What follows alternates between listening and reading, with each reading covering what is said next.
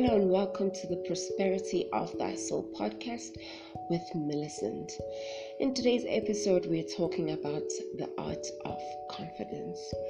I just have to mention how much I really struggled with this. I really struggled with confidence because I really didn't believe in myself. I didn't feel good about myself. So when I received this information, it was a breakthrough for me, and I hope today that you get your own and begin to have confidence, build your self-esteem, and have the breakthrough that you've been waiting for in terms of believing in yourself and just going after your goals, your dreams, and everything that makes you happy.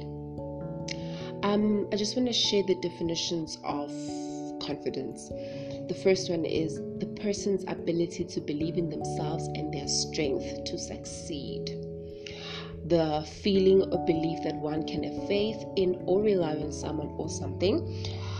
The feeling that you can do something really well, and the degree to which you think and feel your actions will achieve positive results.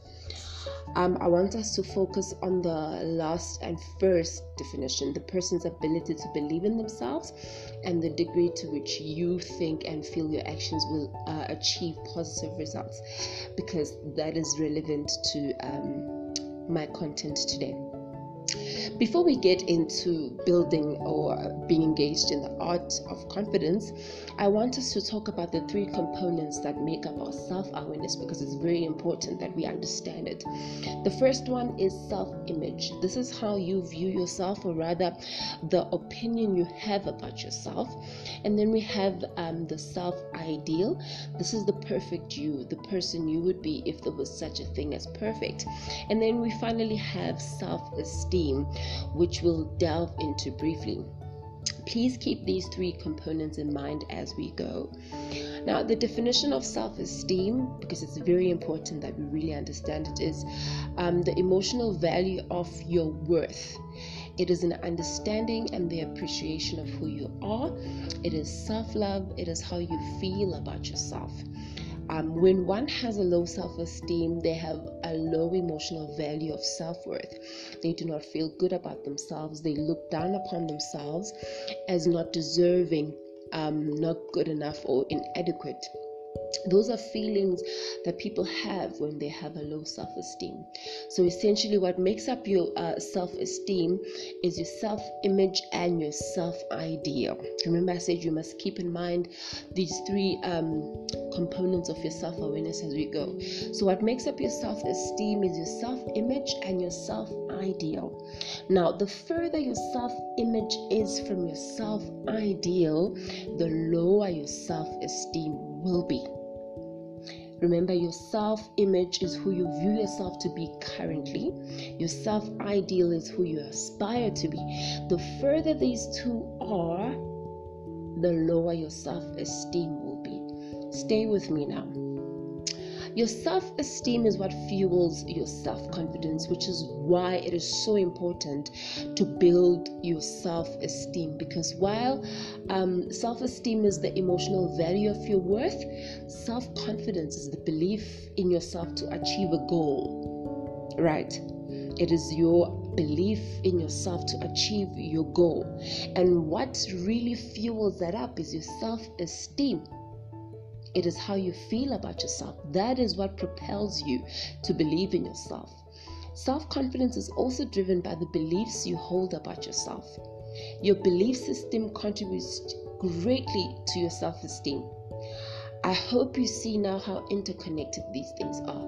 Your self-ideal and your self-image make up your self-esteem. And your self-esteem drives or propels your self-confidence. If you really do not feel good in yourself, you won't believe in yourself much, and you will not go after your goals, right?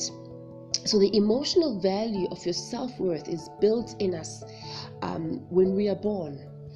Who we see ourselves to be and how we love ourselves will begin with what is said to us by the people who raise us.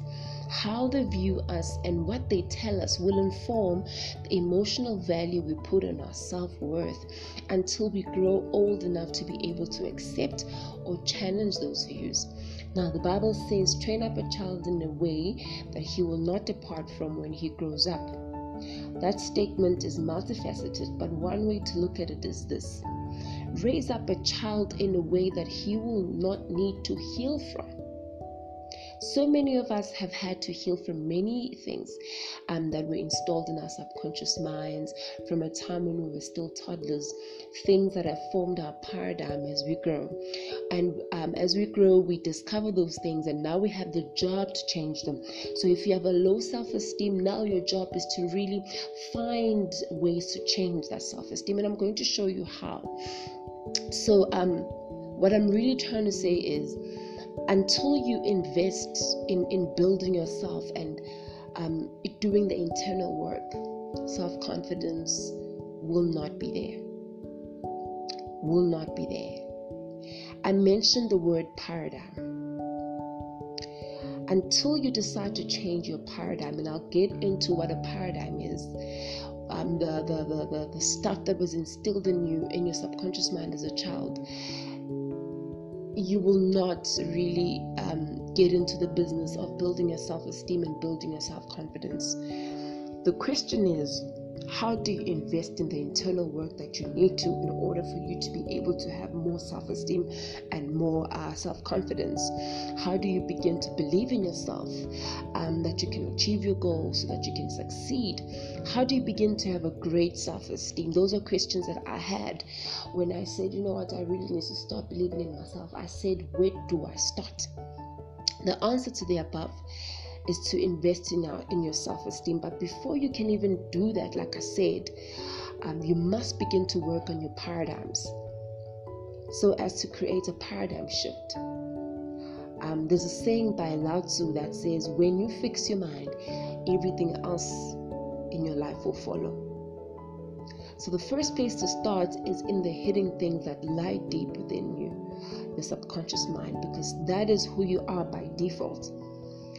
A paradigm is who you are and what you do on a subconscious level.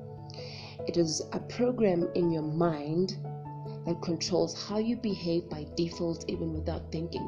It's just the magnitude of habits in your subconscious mind. It is like a controlling system that controls you. You don't even think about this. This is just who you are. So to improve your self-esteem, you have to change your controlling system. Because I remember I mentioned that the further your self-ideal is from your self-image, the lower your self-esteem will be. And this is because your self-image is made up of your daily habits. Who you view yourself to be right now is made up of your daily habits. Those are the contributing factors to how you view yourself, which is measured up against who you aspire to be. If you have negative habits of procrastination, lack of commitment and consistency, you probably do not think much of yourself. And for you to change that, you'd have to challenge those habits on a subconscious level for you to be able to change them physically. Because like Oprah says, you become what you believe, not what you want. So the beliefs you hold about yourself are the first point of departure, which control your daily habits. It first starts in the mind, and then it goes into your actions. Right. That is the first point of departure. So back to the paradigm. You can change your paradigm. So how do you change your paradigm? You change your paradigm by way of repetition, affirmations, speaking. Because once you are able to speak it out, you're changing the dialogue within you. And when the dialogue within you changes, it changes your thoughts. Right.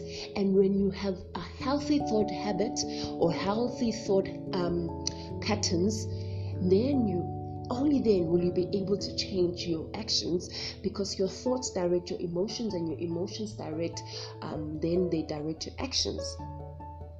So for an example, let me give you an example. I had the bad habit of comparing myself to others, right?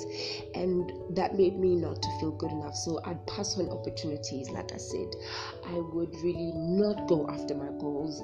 I would procrastinate. I struggled with procrastination. I struggled with consistency because of a deep way of thinking that I used to just compare myself with people, so I didn't feel good enough. So every time I want to do something, I'm just like, whatever, and then that became a habit, and then inconsistency became a habit, and procrastination became a habit. So for me to change that, I needed to go to the root cause of my procrastination, the root cause of my inconsistency, and I realized it is because I'm comparing myself to others, so I never feel good enough. So how I really went about it is that I first had to change the dialogue within me. So I developed affirmations in the morning. I do them when I go to the shower. Every morning I would start comparing, I start confessing things like I'm a child of God, I'm uniquely created, I compare to nobody compares to me, I love who God has made me completely, I love my loudness, my exuberance, I love my personality, nobody's greater than me and I'm not greater than anybody, I love and accept myself completely. I did this for about 2 years. My husband can attest to this. I did this about 2 years. Every time I took a shower, every morning, every evening I took a shower. And then suddenly my thought pattern changed. So my thoughts began to change. And when my thoughts began to change, my actions changed. You will have, so when you break that negative thought cycle, when you start these affirmations, you will come to a point where those negative thoughts come back. But not because you are starting to change the dialogue within you. You will do what we call a thought substitution. It's a technique in meditation that they call a thought substitution. When that negative thought, for example, like we're still on the example of comparing yourself, when that negative thought comes of comparing yourself, immediately it will be replaced by a positive thought of the affirmation that you've been doing. So when you do this long enough, you'll be able to change the habits that you have, because you'll start feeling good about yourself. So the root cause of the inconsistency will leave, and now it will be replaced by you feeling better about yourself. So you will be able to go after what you really want, because you would feel better about yourself. So when you continue and being consistent, you will be able to override the habit because you are dealing with the root cause. So really, when you start changing and you the habit of whatever negativity that you're experiencing goes, you'll be now aligning yourself to your self-ideal, who you aspire to be, which will boost your self-esteem. And once that is up, confidence then becomes an easy thing. So I believe ultimately building self-esteem and self-confidence is a job of challenging your paradigms and your self-limiting beliefs, getting to the root cause of why you behave the way you do. If you have a great self-esteem but still struggle with an area in your life or with confidence, bring the things you believe about yourself to the center of your thought and challenge them. If you are lacking confidence in an area, find out the root cause of the lack of confidence in that area and begin to challenge the paradigm that's called the controlling system that's controlling that area of your life. And you'll see confidence in that area will come up, your relationships will improve, just how you relate to yourself will improve. And I hope you do start the journey of working on yourself internally, because it is worth it and it really helped me. And I hope you do get to a point where it becomes an easy thing to believe in yourself. Until next time.